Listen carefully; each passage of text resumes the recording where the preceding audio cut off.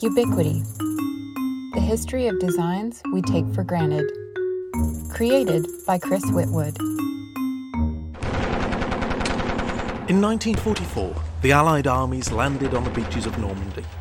The liberation of France brought freedom to millions, and to Marcel BiC, it brought a new opportunity. During the war, the Italian-born Frenchman had been working as a production manager for an ink company, but left that job and with his business partner Edouard Bouffard purchased a factory in Clichy, a northwestern suburb of Paris. After repairing the factory's slightly leaky roof, BiC and Bouffard began producing parts for mechanical pencils and fountain pens. For the previous century, fountain pens had been the writing implement of choice. Unlike earlier dip pens, which had superseded feather quills, fountain pens did not require a separate inkwell. Instead, the ink was contained in a reservoir within the pen. This not only reduced the risk of mess from ink splodges and spills, making it easier to write on the move, the self-contained reservoir sped up writing by allowing for a smoother style. Dip pens, like quills, have no reservoir and so must be recharged every few words, either by dipping the nib in an inkwell or by using an eyedropper or brush. As a result, writing had to be done with care to avoid blotches from a pen heavily laden with ink or letters fading as the nib ran dry. By contrast, a fountain pen only requires refilling after several pages. One person to take advantage of these benefits was the diarist Samuel Pepys, who as early as 1663 described a silver pen to carry ink in which is very necessary. The introduction of steel rather than expensive gold or silver nibs and the economics of mass manufacture over subsequent centuries meant that by the 1940s fountain pens dominated the market. Yet despite its advantages, the fountain pen still has its drawbacks. The ink takes time to dry, meaning it can still be smudged on the page, and being water-based, if used outside, rain can cause writing to run. Steel nibs notwithstanding, in the 1940s they were still also relatively expensive. When it came to writing implements that were both cheap and could be used outside, pencils were still the best option. The person who could develop and market a pen that had the practicality and affordability of a pencil would make a fortune. The challenge was coming up with a design that could be manufactured at low cost while still working reliably. The concept that would eventually make this possible was the ballpoint pen. However, it would take nearly 6 decades of evolution to truly come to fruition. The first patent for a ballpoint pen was issued to John J. Loud in 1888. Loud was a cashier at the Union National Bank in Weymouth, Massachusetts, and had a keen interest in inventing, having patented a design for a toy cannon the previous year. He devised a pen nib which, instead of the capillary slit of a fountain pen, consisted of a small steel ball held in a socket. Loud's aim had been to create an improved reservoir pen for marking on rough surfaces such as wood, coarse wrapping paper, and other articles where an ordinary pen could not be used. Unfortunately for Loud, even though his invention could be used for writing on surfaces such as wood and leather, it was too rough for paper and not commercially viable. Though many people tried to develop a design similar to Loud's, early ballpoint pens rarely delivered ink evenly. They were prone to clogging, overflowing, and leaking. It was not until the 1930s that a Hungarian inventor would find a solution. His name was Laszlo József Biro. Biro was a journalist and well accustomed to the tribulations of using a fountain pen out in the field. Working for a newspaper, he noticed that the ink used in fountain pens was thinner and took longer to dry than the more viscous ink used in printing presses. Laszlo's brother, George, was a dentist and also a skilled chemist. Between them, the pair improved the design of the ballpoint pen and, crucially, formulated an ink that could be applied smoothly and dried quickly. The principle underpinning a ballpoint pen is the same as for a roll-on deodorant. Ink is housed in a reservoir inside the body of the pen. The ball and socket in the nib keep the reservoir airtight, preventing the ink from drying before it is used. However, just as the ball of a roll-on deodorant rotates when pressed against the skin, the ball in a ballpoint pen's nib turns when pressed upon the page, bringing with it from within the reservoir just the right amount of ink. The texture of the ink was key. Too thin and it would leak, but too thick and it would not be released when the ballpoint turned.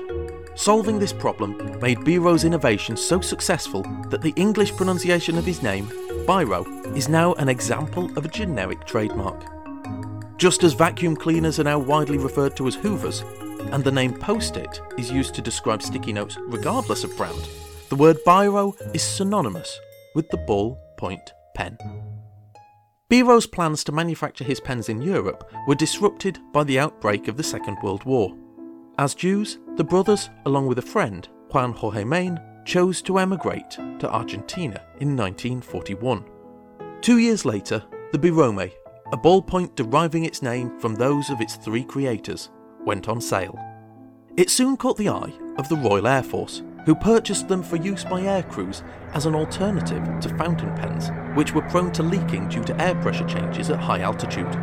As the war drew to a close, 2 American companies teamed up to license the pen for $500,000.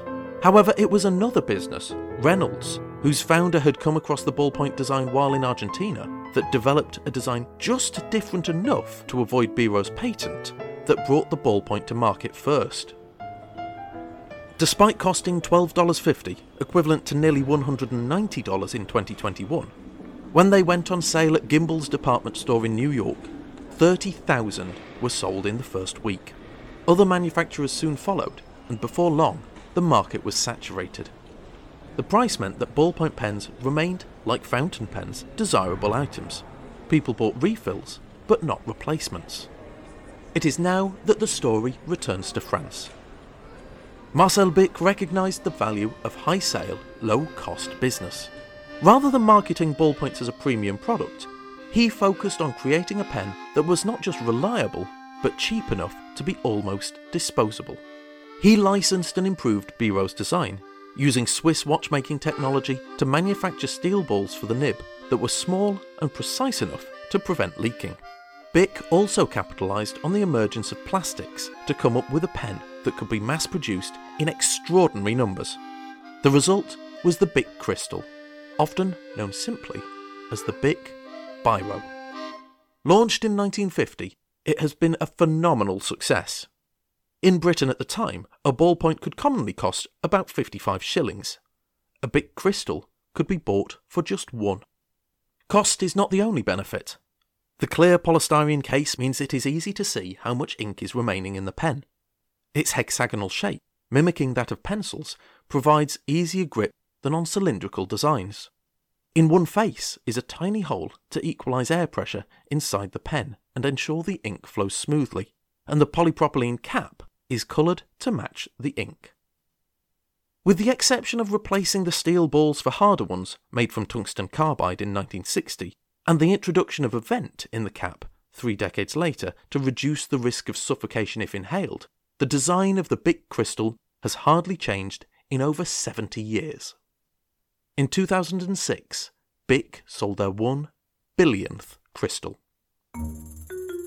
By reducing the price of a ballpoint pen to a fraction of what it had been, the BiC Biro revolutionised stationery and arguably the act of writing itself.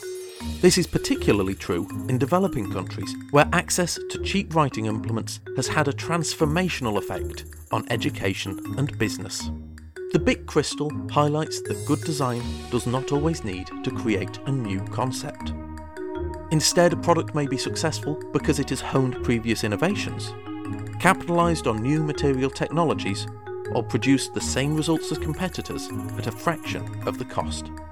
BiC's Biro achieved all 3.